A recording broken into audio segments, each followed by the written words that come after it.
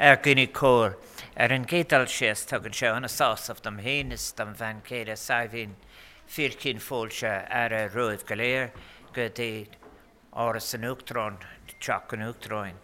May I say, dear friends, what a great pleasure it is to Sabine and I to have the opportunity of welcoming you all to Áras an Uachtaráin.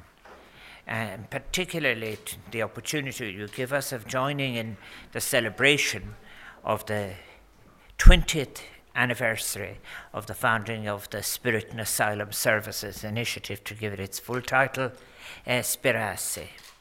I want to, as President of Ireland, congratulate Sperace on achieving this important milestone and to thank them for the important role that they and all who work with them have played throughout the past 2 decades in enabling people to become fully engaged and active members of their wider community.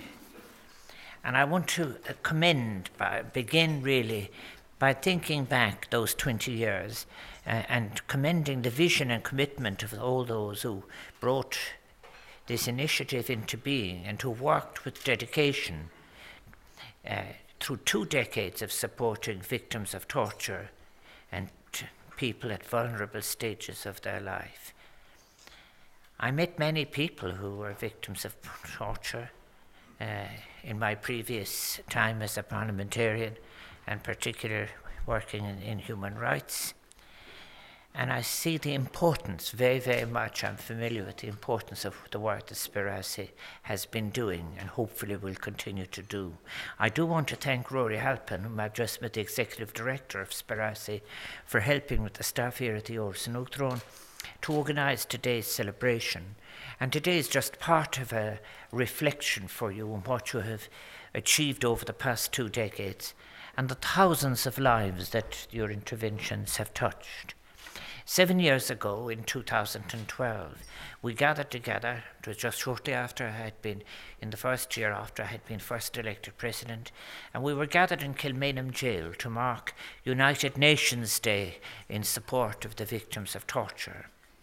And the importance of the work of organisations like Sperace, with which I'm very familiar, and the valuable support they provide to victims of torture who arrived on our shores as asylum seekers, cannot be overemphasized. I have to say as well that during my time representing the constituents of Galway West over many years, is that as I came towards the end of my parliamentary period, I think I must have had nearly 75 to 80% of all of those who were seeking permission to remain in Ireland and whatever. And very often, I want to contrast, if you like, the work that Sperace does with very often those conversations and letters that I had to write, justifying where people were being asked to demonstrate the evidence of their torture and whatever. We've moved on, but I think it was necessary to move on. I think in relation to torture, those who have had torture inflicted upon them and who continue to suffer as a result have experienced a trauma that few others can truly comprehend. It can affect all facets of their existence, their sense of self, their relationship with others, their ability to cope with the everyday challenges of life.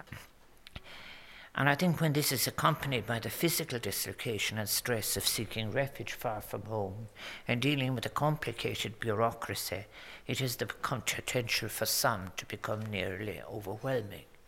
Although it is important for me to stress as well that the very fact that you're all here and you're all so welcome here means that you have not been defeated by the experience. And in fact, in other speeches that I've given over the last several years, and talking to people like Richard Carney and others, I've seen what an extraordinary capacity those who have been wounded have in being able to be themselves healers in relation to the experience. It is a very, very important insight of so many now, the concept of the wounded healer. In other circumstances, I've been talking about the Asclepian approach to health and healing and how important that is. I think it is a real pleasure then in the House of the President of Ireland to be able to welcome victims of torture and all of the staff who have been of assistance to them in providing the range of services that Sperazi facilitates, and indeed with the support of the Irish state. I think it is an opportunity for me too, Maruk Trána Héireann, to acknowledge your valuable work and work with asylum seekers, refugees and other migrant groups, and to commend you for the ongoing support carried out in a number of reception centres to the newly arrived Syrian refugees, for example, and the innovative befriending programme that aims to support people's integration, their welcome, their exercise of hospitality that is involved in welcoming them into Irish society and culture.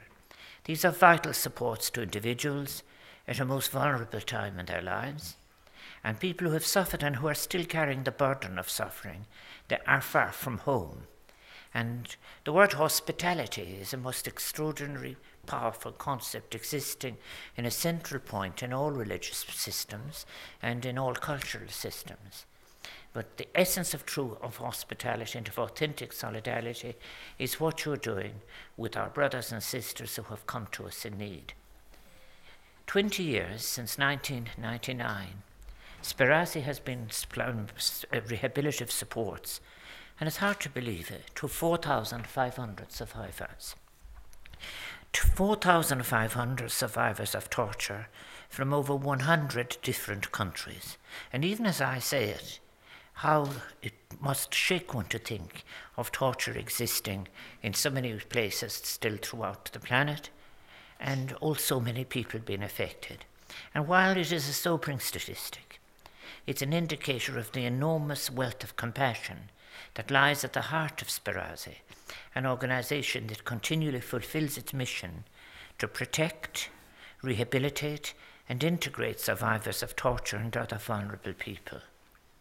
And I'm very keenly aware, for many reasons, of the plight of those migrants who have undertaken very often treacherous journeys in a bid to reach Europe in search of a better and more secure future. And I have to say how horrified I am at times at those tendencies in Europe that seek to waste so much energy and so much moral energy on constructing barriers and borders rather than addressing the responsibilities of being people who are sharing a fragile planet. Here in Ireland, we are sometimes, I think we tell ourselves how fortunate we are to live in a stable democracy with a written constitution and a body of laws to protect the fundamental rights of our citizens and those who reside here, including the right to protect them from torture, because of course our courts have in decisions recognized the right to freedom from torture and from inhuman or degrading treatment and punishment as one of the unspecified personal rights guaranteed under Article 40 of Bunreacht na Héireann. And indeed we have found ourselves in dealings in the courts with those seeking to vindicate those rights for Irish citizens.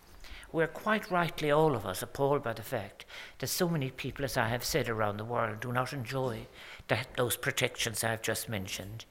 And sometimes people find it difficult to imagine an existence where people live in fear of heinous acts committed by or at the instigation of the agents of oppressive regimes. Yet we must be vigilant in ensuring that the reality of inhuman and degrading treatment is identified, discussed and opposed wherever it is encountered in the world. Because where torture is practiced in any part of the world is a responsibility for all of us.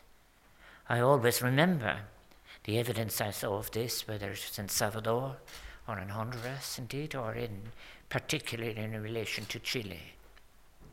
We know, and indeed at times the difficulties those of us who were making the case at that particular time had in convincing people of the enormity of what was happening.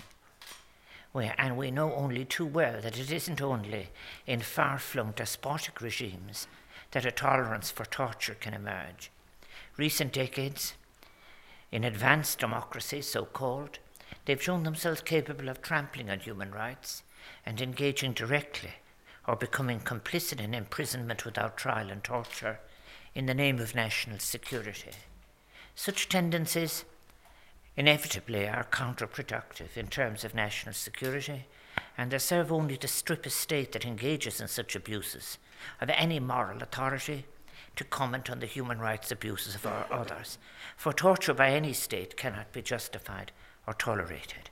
And some of you who are dealing with victims of torture will know as well, and particularly those people who saw the processes internationally, some of which I saw myself, is that that everyone is affected by torture, including the torturers themselves. Sperazi's anniversary then gives us an opportunity in Ireland to stop and reflect on what torture really represents, an opportunity to explicitly acknowledge the terrible abuses of human rights that the word torture truly denotes. To remember that every day, somewhere in the world, people are being subjected to horrific acts of intentional suffering with the consent of state authorities and indeed non-state actors. And it often begins in a complex way about the systematic removal of dignity from the person. And we must remember that torture can never be legitimized or substantiated. It is truly horrific to think that in modern assemblies in so-called developed countries, people are willing to consider the circumstances in which torture might be appropriate for the gathering, as they would put it, of information, or as they would say, intelligence. The infliction of pain, the intentional infliction of pain, is something that debases, as I have just said earlier, not just the victim but the perpetrator. And indeed, looking at the studies afterwards, they find that it has an incredible effect. It is important that we reiterate again and again, and I do so as President of Ireland, that torture should never and must never be justified or allowed by any society, and we must not show ever any hesitation in condemning it wherever it occurs. And we must continue to use this instinctive repugnance that we feel when confronted with accounts of torture. Very often, sometimes people say it would be easy to turn one's face away. But we must, as a nation and as a society, not do so. We must do all we can to ensure that the perpetrators of torture are brought to justice, and that we continue to protect the fundamental human rights, not only of our citizens and those who live in Ireland, but the human rights of citizens across the globe. And by rededicating ourselves to the international frameworks that have been developed to prevent torture. No issue of trade or economic advantage should serve as obstacle to us being forthright in our condemnation and the issuing of proceedings against those who practice torture. So, Mar Focal Square, in celebrating the success of Sperazi's work, and this is why you are all here, and why Sabina and I are so pleased you've been able to join us, we iterate that the experiences of torture survivors will never be forgotten. Their experiences and testimony are a necessary reminder for us to uphold our fundamental shared humanity and dignity. It is, of course, difficult, uncomfortable, often deeply upsetting to listen to the accounts of torture survivors. But we must do so. Sperazi has been doing so.